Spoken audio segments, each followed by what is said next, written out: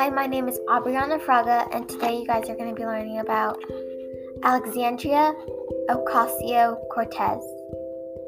Alexandria went to Boston University in 2011 and graduated with her Bachelor of Arts degree in both international and economics.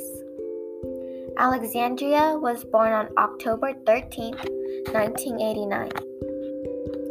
She proved to young girls that anything is possible if you believe in yourself. Alexandria was known for being the youngest woman ever to take office in the United States Congress.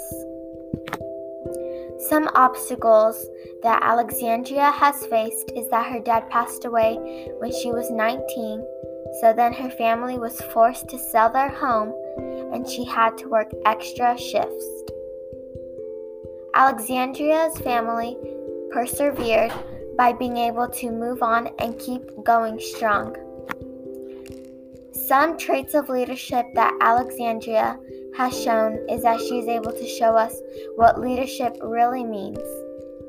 One of Alexandria's famous quotes is, "The best thing we could do is work as hard as we can for what is right and what is good." In my opinion, Alexandria matters to the Hispanic history because she grew up as a minority and had to work hard for what she accomplished. Thanks for watching.